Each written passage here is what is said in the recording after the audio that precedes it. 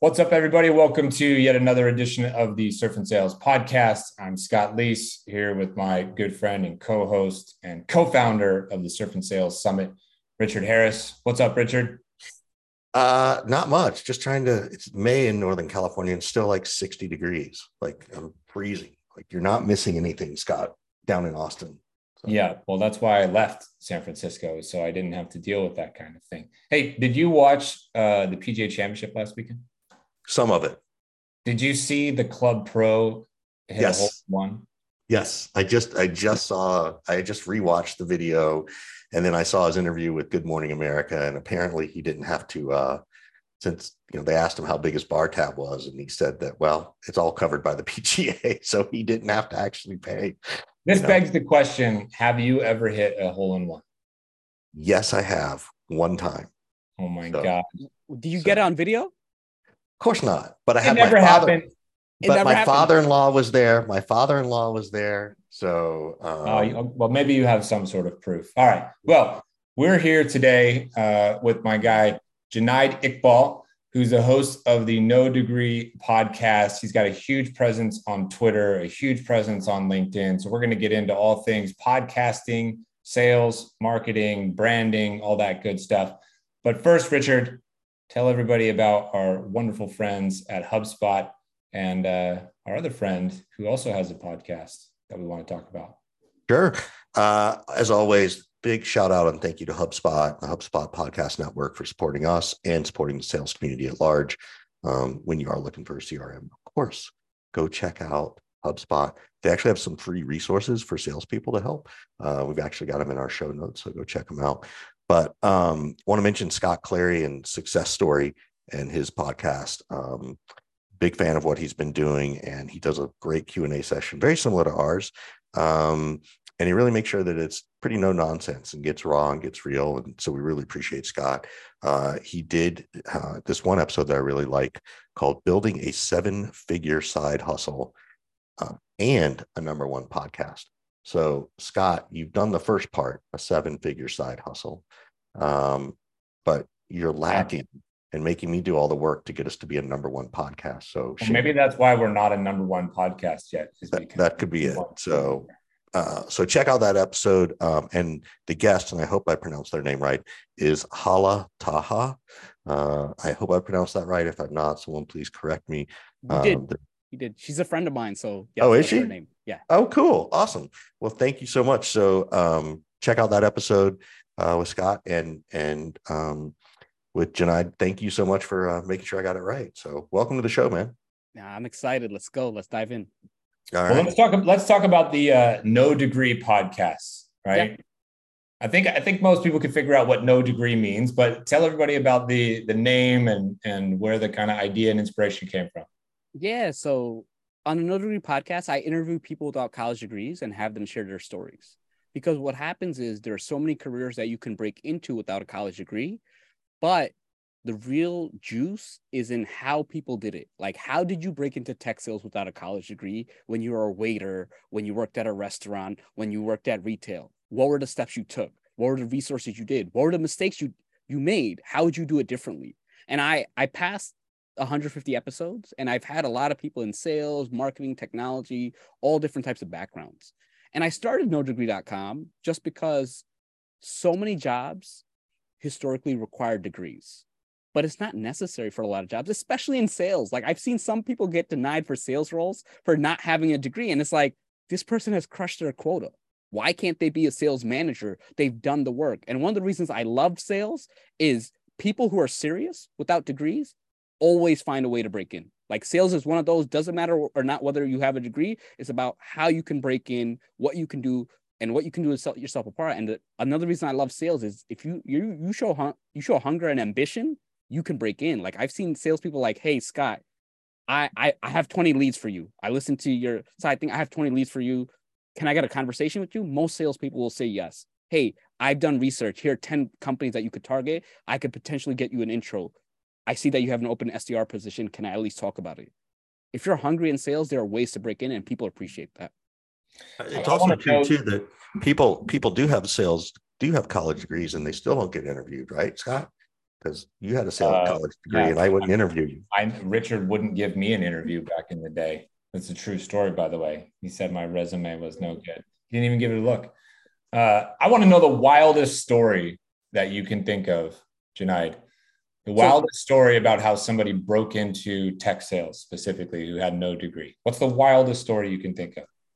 No, I think the wildest would be like the people who take that extra effort and that you just have to give a meeting. Like it, you have a podcast, right? And the barrier is so low that if someone came to me and was like, "Hey, I listened to 7 seconds of your podcast. Can I hop on a call with you?" I'd be like, "Yeah." Like you beat 99% of people. So like the wilder stories are the people who like go in and they take that research and they give like a deck, like, "Hey, I've designed a deck of like 10 potential clients for you. I'd love to have a conversation." And you know what's another wild story? Actually, this is like wild in a different way. My friend was hiring for a role. He had 270 applications. Only one guy sent a cold email. Like this is a sales job. How, like, it's just like the barometer for sales. Yeah. So that's like wild that people don't think about it. And I do a lot of resumes for salespeople, and it's very interesting because salespeople are so good at selling in their type of sales, but they forget when they're searching for jobs. All of a sudden, it's like, why don't you do that? Just like yes, go out the window, terrible. Right? It's like, hey, did you know you can reach out to the person? Did you know you can cold call the HR department to get someone? Did you know that? Like, obviously don't go crazy with it, but I say go crazy. I had someone go too crazy. I think they sent like messages like every 2 hours, like, "Hey." All right, well, like, that I wouldn't do. You have to have a good cadence, but there you go. Do the things and beat. And so it's crazy to me how a lot of salespeople don't do these things. Well, it's particularly in light of the fact that everything's moving back to full cycle AE. Yeah. Right. Like that's going to be to your point, the barometer of, who gets to the top of the stack, the person who at least made the most effort, right. And the best effort. I love your story. If I interpreted it right, of like, if I were ever interviewing again, I'd probably try to call a couple of prospects and say, "I'm interviewing at this company. I'd love to know what you think." And then I could go into that interview and say, "By the way, I spoke to these people. If you ever want an introduction, I may be able to help." Like that would blow me away in a hiring. Like I'd hire that person on the spot. I don't need them to do a demo for me. I don't need them to do a presentation. I don't need to go through 1,200 times pi, interview process. So I'll tell you all a fun story real quick. This is back in 2011. I was working as a VP of sales of this company. And this woman came in for an interview, and she had never done traditional outbound sales before, never done telephone sales, inside sales, anything like that. And we were interviewing her, and we felt like, wow, she's got pretty good potential actually. And she goes, "Can I make some phone calls?" And we were looking at her, and we're like, "You mean to like real prospects or whatever?" And she's like, Yeah. Let me call a few people. Do you have like a script or something like that you can give us? So we're like, fuck, all right, why not? Nobody ever asks if they can do that straight away, right? So we put her on the phone, and I swear on my kids, she closed the deal. She one call, closed the deal. Small contract, transactional sales, it's like $300 a month, 12-month deal, whatever. But she closed it. That's wild. And obviously she got hired. Yeah. I tell people, be a little bold. It's like you can do these things. Like, especially now, it's like being bold gets you far, right? Like imagine someone came in and is like, "Hey, I've went through demos for 3 of your competitors. Here are the insights I've gathered. I'd love to talk to you. I think your product is the best, and I'd rather work for you." Like that boldness is part, I would imagine, has got to be part of the decision and thought process for you to go all in on yourself and host a podcast. Because I wonder if somebody said to you, "Who are you to host a podcast? What do you mean? What are you gonna do with that? This is gonna be your whole business?" You know what? Right? So the podcast wasn't bold. And you know what? And I'm not as bold as other people, but I am pretty bold. So August 2018, I had a job, and I quit it to do nodegree.com full time. Now I will tell a lot of people, like, I live at home. So I live at home with my parents, and that's one of the reasons I was able to do it. If I did not have it, I would not do it. I would probably have to wait longer. And I always tell people, put yourself in a position where you can make those bold decisions, right? You have to do that because there's no high risk, high reward kind of thing. I was broke for the next 15 months. So I did not make anything. And it's only when I started doing resumes that I started making money. And then before I started doing resumes, I started the podcast because I would go to networking meetings like crazy. And sometimes you end up driving like 3 to 4 hours a day. You're going to one meeting, 30 minutes, another meeting, this. And I was like, I can't work during this time. And I started listening to podcasts because I was like, you know what? I could be in NYC traffic, but I don't care if I'm listening to podcasts on sales, on marketing, on SEO. And then I was like, you know what? Why don't I start a podcast? Because I interact with these people all the time and people are asking for me for advice. I'm saying the same things over and over. I could just be like, hey, listen to episode 5. So the podcast, and let's go into like branding and sales, it's a content marketing tool for me. So there are many benefits. I get to interview lots of people. The other thing is I get to be on other podcasts. So I tried to be on a lot of podcasts in like early 2019. I sent out a lot of pitches and I customized them. I made sure I was a good fit. I got like no bites. As soon as I started a podcast, people started hitting me up. It's just like, hey, can you come on a podcast? Can you come on a podcast? Because people search up. So it was one of those things that it was just very interesting. The other thing is I charge a decent amount. Like I charge like $700 to $1,500 for like resumes, interviews, all LinkedIn prep. I spend 4 to 6 hours with my clients. I cover everything. Now, a lot of people can't afford that. And I get it. Like some people lose their jobs, all that stuff. So I tell the podcast is like, hey, you know what? Listen to my podcast.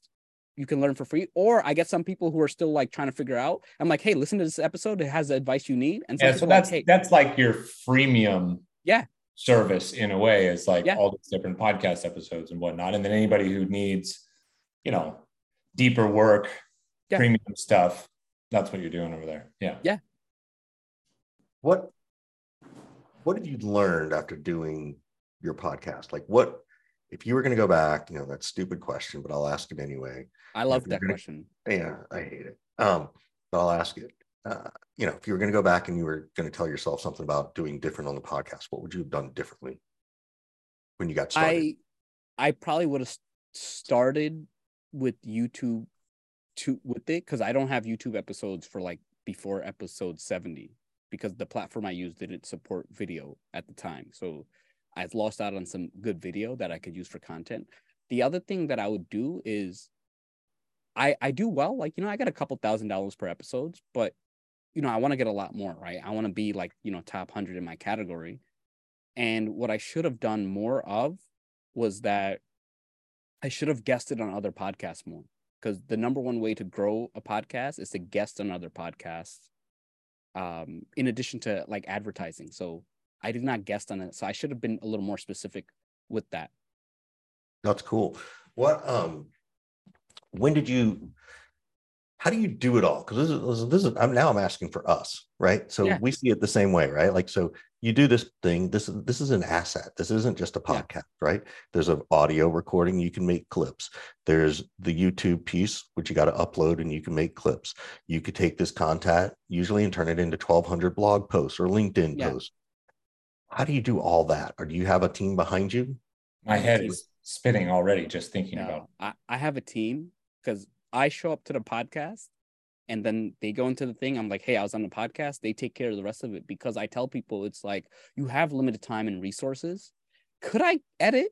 Sure, I could learn it. Could I do all these little things? But is my time spent better at that? Like time I spent doing that is not time that I'm. What do you do if your partner, let's say you had that and you had a partner who was fucking dirt cheap, and he wanted to hire someone to do that, but he'd only pay him like $5 a month. You fire the partner? If you can't tell, he's talking about me. Okay. So here's what I'll tell you. It's like when I charge for my services, I'm making like 100 to 250 an hour. Time spent me not doing that and editing when I could pay someone to 20, 30 bucks, it's a loss, right? So, and I tell people it's like I could spend more time on other podcasts. I could spend more time growing. Oh, we get it. He just doesn't want to spend money. Like he's just spend that money. If he didn't have kids, he'd still be eating ramen. Look, respect, but I'd be eating ramen in a castle. Is where I'd be eating respect. So no, I appreciate it. When did it click for you? How did you first start? Because I think this is always an interesting story. when did it click for you to monetize the podcast? How did you start to monetize it? You know, nobody ever really talks about this, right? It sort of fell in our lap, but how did it work for you? For me, content marketing. So I get clients off the podcast, like people like, hey, you know what? I don't have a college degree. You're the no degree guy. I need to talk to you. The other thing is, I sponsor my own podcast. So I'm not sponsored by anyone. I have a resume course. So in the middle, they're like, hey, need help finding your dream job? Buy the dream career course from, hosted by me. I've done XYZ. So I sponsor myself. One of the reasons I like doing that is because then I get to see the true impact of the podcast. Because with a sponsor, you got to send them metrics. They got to say, hey, how many clicks did we get and all that. But with my own course, it just leads to that. So I get a lot of opportunity. It's hard for me to give an exact number, but I do get a lot of, like, most of my resumes are inbound. Yeah. And somehow they're finding me. Scott, I'm over here laughing out loud. Why am I laughing? Do you know why? Because I want nothing to do with like sending people analytics and clicks and all that kind of stuff. No, what I'm doing is I'm like, we're 450 episodes in and we've never once said, by the way, if your team needs sales training, you should contact Richard. By the way, if your team needs go to market strategy. Yes. I'm telling you, should do it. We have no idea. Never figured that out. We have no idea how to promote ourselves. That's what right. You know what? Our egos are so big. Our ego is so big that we think people know. Yeah, there's nothing funny. There's nothing wrong with it. We're basically just saying we're stupid. I know. That's why I'm laughing. I'm going to tell you on LinkedIn, there are people who I know. Like, I didn't know you did resumes. Right. Like, it's in, it's funny. It's in my headline. It's in there, but my content is not around it. And I don't want my content to be around resumes. I want my content to be around something else just because I want it to appeal to more people, not just job seekers. But yeah, do it. I'm telling you, be your own sponsor. That's hilarious. So that's a way to drive direct revenue through different resources or assets that you've got, right? How about sort of this multi-platform approach that you've done a really good job of building and scaling? Richard and I have not done a good job being very visible on a few different platforms. You've got twice as many followers as me on Twitter, but you also have a really strong presence on LinkedIn as well. How do you think about where you spend your time? And for all I know, you might have a strong presence on a bunch of other platforms as well, but how do you think about where you spend your time and which one you put more effort into? Okay. So I'll tell you, I was on Instagram and I have only 5K. And then I was like, okay, Instagram's not driving traffic. And Instagram's competitive. I'm competing with girls in bikinis, celebrities, athletes. It's tough, right? Like how do I compete? So then I actually went on Quora. I was like, I can answer questions. And they see my headline. They'll see founder@nodegree.com and they'll see my headline. But the issue is people write these damn essays on Quora. I was like, I can't compete with that. Then somewhere I knew LinkedIn had organic reach. This was early 2019. And then I was like, well, I could comment because when I comment, people see my headline. People see my headline, they want to talk to me. So I started on LinkedIn 100+ comments a day, every day, months straight. And it's funny because people still think I do that. I still comment a decent amount, but not that level. And I chose LinkedIn because LinkedIn, I was like, look, you don't have people under 18, so they don't have money to spend. You don't have the crazy people above 50 on Facebook who are just arguing all day. You tend to get a core B2B audience, right? LinkedIn is the core B2B. So your impressions mean more, right? Having 10K on LinkedIn means a little more than, 10K on another platform. Right? Now, I LinkedIn was my main platform for 3 years. And at that point, I got, I was like at 30 something thousand followers. I've gotten like 30 million impressions and I did well and I got a lot of business. The one thing that LinkedIn did not do is I never got press off of LinkedIn because journalists don't hang out there. So I was like, you know what? Let me focus on Twitter because the journalists are on there. And then I went all out on Twitter. I was on Twitter Spaces and all that. And that's how I grew. I built a community on there. And what I will always say for multi-platform, you need to have a main platform first, understand it, because the thing is, the first platform is the hardest. The second platform is easier because when I started on Twitter, people were like, oh, that guy has, this LinkedIn influencer, that guy has a lot of LinkedIn followers. So I'd get on Spaces despite having only a couple hundred because the first 1,000 on Twitter are so brutal, right? And I found that after 3,000, I started having a lot more credibility. I started getting invited a lot more. And the one thing I liked about Twitter was I could just have an idea post, whereas LinkedIn, you kind of have your one post a day kind of thing. Twitter is like, hey, I could share a screenshot of the same thing. I could be funny, and Twitter did force. Now the next thing is I got Twitter down packed. Now I'm going to go on TikTok. And because again, I'm not paying people for this. It's me figuring out and networking. But again, and networking has helped me. I have a friend who does well on LinkedIn, Joe Lalji. He has like 180K on LinkedIn. So he's on TikTok, and he shared like, hey, how he grew. So I saw his growth and I witnessed his live. So TikTok will be next. And then after that, I'll probably do IG, YouTube Shorts. But I tend to focus on one platform at a time, because growing a platform is different than maintaining a platform. So how do you do that though? Because at some point, as Scott has always said, at some point, pick something up, you got to put something down. Like, yeah, are you like that disciplined with your calendar? The team really helps, but I scale back on other things. So that's why I mentioned growing takes a lot more effort than maintaining, because maintaining is like, hey, I know this, and you can repurpose your content. So it's like, here's my tweet version, here's my LinkedIn version, here's my TikTok version. So a lot of times I'll be like, hey, how do I turn this into a TikTok? So it's more about fitting it in. And I am creative, when it comes to social media, and I enjoy it. So that's why it's easier. But, it's you need to have like a system and processes, just like in sales. Like, how do you scale your sales team? You need to have processes in place so that it's consistent. You need to get tools that help you with that. Yeah, it's interesting. Like my mind's going, yes, all in. And I'm like, dude, that means I'm gonna have to work 12 or 14 hours a day. I work 12 to 14 hours. I was gonna say, you don't have kids yet? No, I don't. There you go. There's the answer, Scott. Yeah. And the thing is, I'm in the building phase. So what I always tell entrepreneurs is there's a period of your life where you have to maintain an unsustainable pace for a short period of time.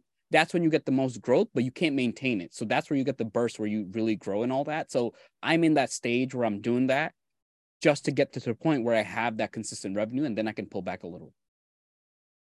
That's good. That's really, really good. So, got to pause for a second, give Scott a minute to think about something super smart. That's really what the pause is for. So, but actually, we're going to pause and give our thanks and gratitude to HubSpot for putting us on the HubSpot Podcast Network. By the way, to HubSpot Podcast, please get Junaid Iqbal on your podcast network. Like, his stuff is good, and he's funny, and he's witty. So, and he's multi-platform, so that's going to help you. So HubSpot, if you're listening, do that. Again, we want to talk about HubSpot for a second. The CRM is easy for everyone to use. It's easy to integrate with Teams. It's got a ton of AI power tools now. They have a content assistant, which means you can get rid of some of those manual tasks that we hate having to do, which we've been talking about, at least from a podcast perspective. You can do things like drag and drop, and it's got about 1,300 integrations. And it doesn't just help the sales team, it does help your marketers and put everybody on the same page. So really appreciate HubSpot Podcast Network for supporting us. And please check them out. We've got a link in our show notes. And now, Scott Leese, back to you and your brilliance. Wait, I can continue that. HubSpot Academy is amazing. I recommend that for a lot of entry-level salespeople. It's like, hey, if you're trying to transition to sales, they have all those certifications, they have all the topics. Use that, and that's how you can break into sales without a college degree. So shout out to HubSpot for that. All right, that's cool. Thanks for doubling down.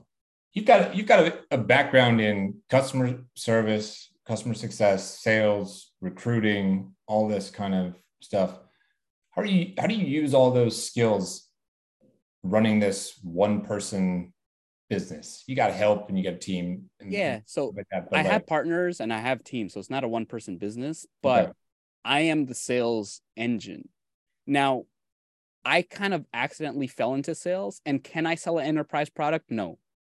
Like, I know the basics of sales, and I know that it takes a lot of work to get good at it. But I use sales for my product, and that's how I increase my prices.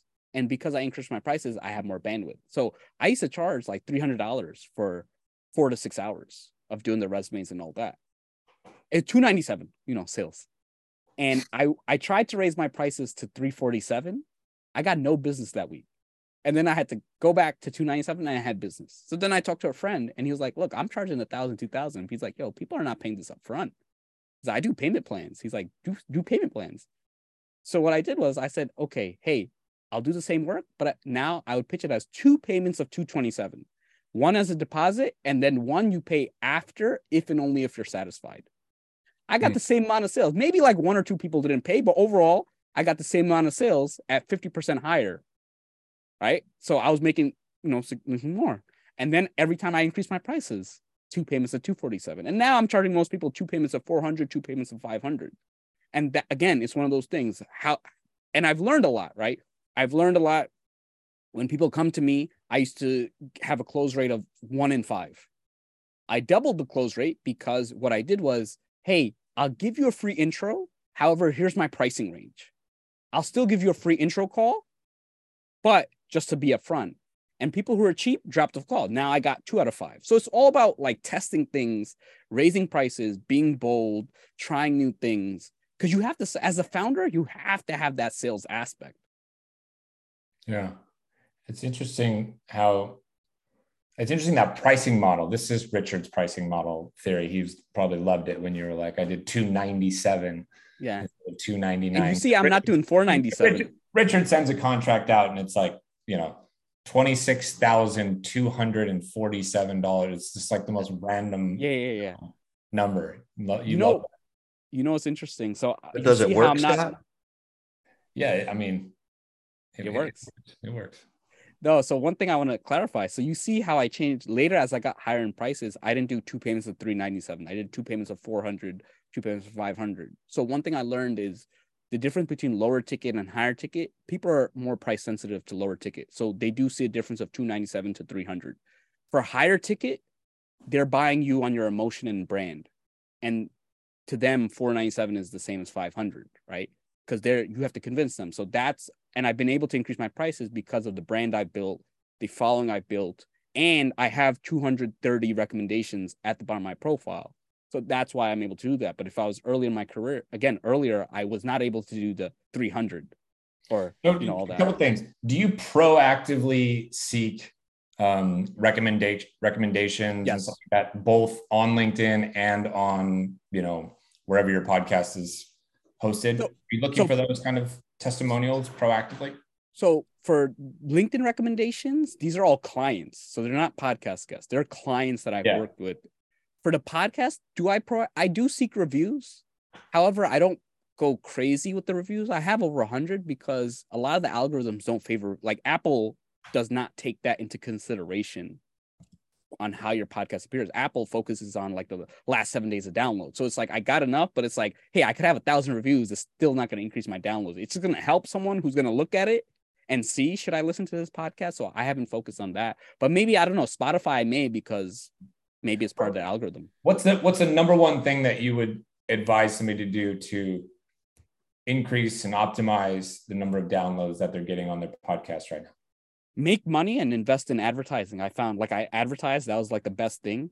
And I've known people who with large podcasts that they don't share it publicly, but they heavy on advertising because it's just one of those things. Because one thing about podcasts is you have to be on multiple platforms, right? Spotify, each platform has a different way of searching for podcasts, because a podcast is an RSS feed that other platforms pick up. So therefore, each platform is a little different, and it's very hard to find info on how to rank on those platforms. But advertising is the quickest and easiest way, or guesting on other podcasts. How do you advertise? I mean, I hear ads on other podcasts. You just go and you go to Spotify and Google search pods, You have to go to the smaller apps, because I have no idea how you would even get on Spotify straight. Right. I don't know if they have an account exec or how that works, but go to the smaller apps, find a contact. A lot of times talk to other podcasters like, hey, how'd you advertise? That's how I learned of advertising, right? And then they'll share with you like, hey, this one worked, this one didn't. That's cool. And then the other thing is network with other podcasters. I know promo swaps are good. Feed swaps are good.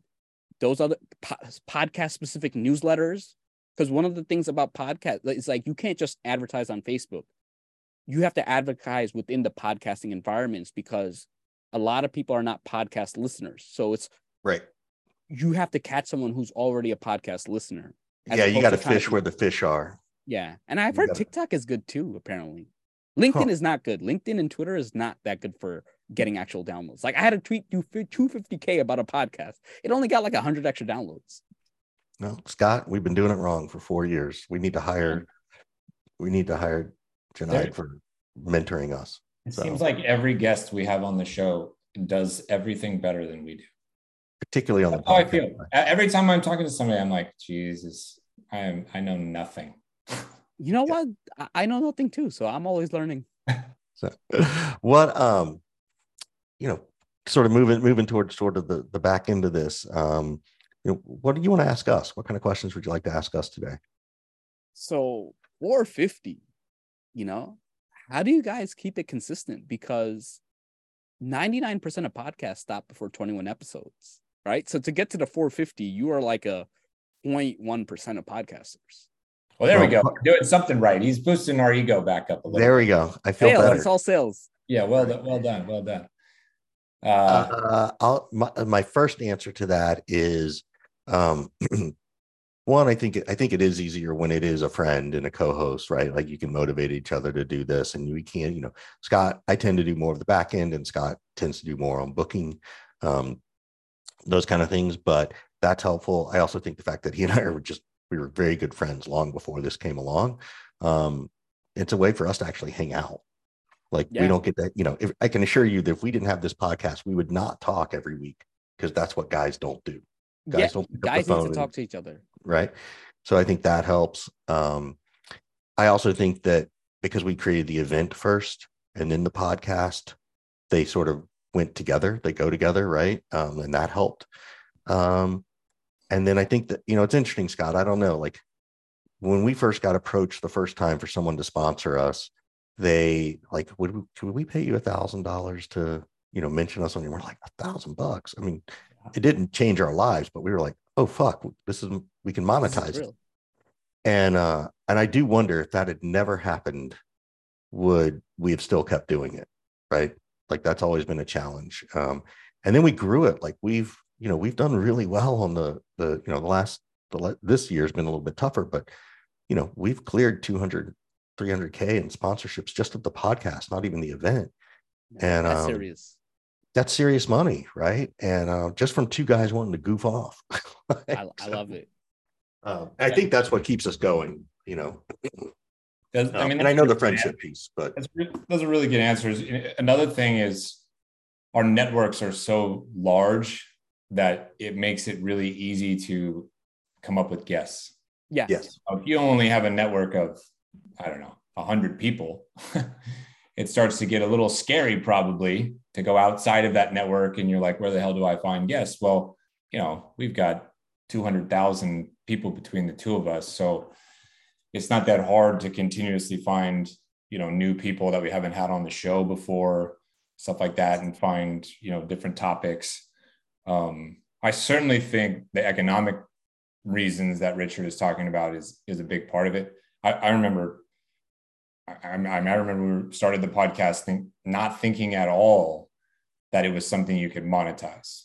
Mostly just thinking this is the lead magnet for the Surf and Sales Summit, and people will start to hear about the summit and buy tickets and go to the events. And then when we actually picked up our first sponsorship for the podcast, I was like, wait, we can monetize the podcast? This was like a mind-blowing kind of thing, right? And Richard, just shared with everybody like some of the numbers that we've been getting. We've been getting large contracts from big brands, for a number of years. That obviously like increases the motivation to keep doing it and stay consistent with it. And, I think very early on, part of our strategy was to sort of overwhelm the market with content and resources. So the very first year, we dropped 200 episodes. 200. Wow. Yeah, I can't do math very good, but that's like 2 every 3 days-ish, right? 4 a week. That's a lot, right? A lot of time and energy was put into that. And, so that was partly just from a strategic standpoint, rather than doing one a week or, this like one every couple weeks haphazard kind of thing. It's like, no, if we're going to do this, we're going to go like pretty hard in the paint with it and kind of keep it going. Right. Yeah. The thing we did make easy for ourselves was figuring out how to, like, the first step for us, because we're two people versus one, was coordinating a calendar link. So like when we sent this over to you, it just looked at our calendar. So we didn't have to like have these, menage a trois emails flying around left and right of people trying to get a date and a time and all that. So that was I think if we hadn't figured that out early, we probably would have failed. So it was just getting it would have gotten frustrated. It took me I was looking at the calendar. I was like, damn, I gotta wait till May, but I'm excited. Time flies. Yeah, we're glad to have you here. I had a question for you, and now I forgot. What else? I got a question. Yeah, go for it. Who is the dream guest, or who are the one or two dream guests besides you? Yeah, besides me. Right. I want to interview myself. No, I'm just kidding. You can do that with AI. I think hilarious. Probably with AI, you could probably. That would be hilarious. I could do that. Hilarious. Actually. Okay. That's Scott. Who would your dream guest be? I don't know. I think it would be fun to talk to pro athletes. Yeah. Professional like musicians and artists and all that kind of stuff. I would love to be talking to people like outside of just business and sales. I think that would start to get pretty fun and pretty interesting. But so we're not there yet. We're in our niche now, and happy about that. That is my dream. Like, I want to get some of the CEOs of the larger companies that don't have college degrees. Pro athletes are like a good one, right? A lot of them don't have degrees. And, the musicians and the artists, just because they have very creative stories. Like, I had a UFC fighter on, Demetrius Johnson, and he's one of the top 5 fighters of all time in mixed martial arts. And it's just very funny because you see a lot of advice, and it's like, this is someone who's actually top 5 greatest, right? They're not number 1 at the company, they're top 5. And, you see the thing is like, oh, don't have a backup plan. And it's like, he's like, yeah, I had a backup plan. He's like, and it's like the guy who's, literally top 0.1% in the history of his sport has a backup plan. So it's interesting seeing those perspectives. Yeah. It's interesting because I was expecting you to turn around and go, well, why haven't you guys just asked them?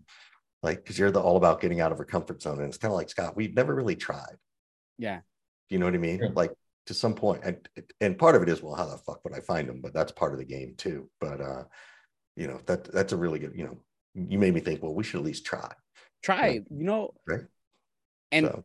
And you guys would do it well, because I get pitched for guests all the time, and it's funny because these people are like, hey, I'm a Harvard lawyer with a PhD in this, and I'll be like, do you have a degree? Like, I'll be like, hey, it's called the No Degree Podcast. Like, I have lawyers and they'll be like, my client. And it's like, dude, it's the No Degree Podcast. Or sometimes people do it, and I'll just ask them, do you have a degree? They're like, yeah. I'm like, hey, that's like literally the only requirement. Like, I'd only make an exception if you're like a pro athlete that has like, then it's like, cool. You can. So here's how we answer that.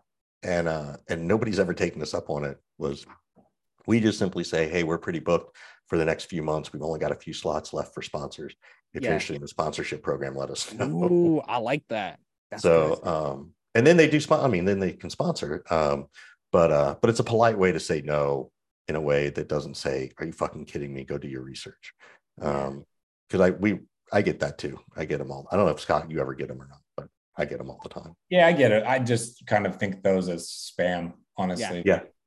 There's somebody shot out this big template to 5,000 people who have a podcast, and I don't really take it seriously, Particularly when they have a podcast agent. Yeah.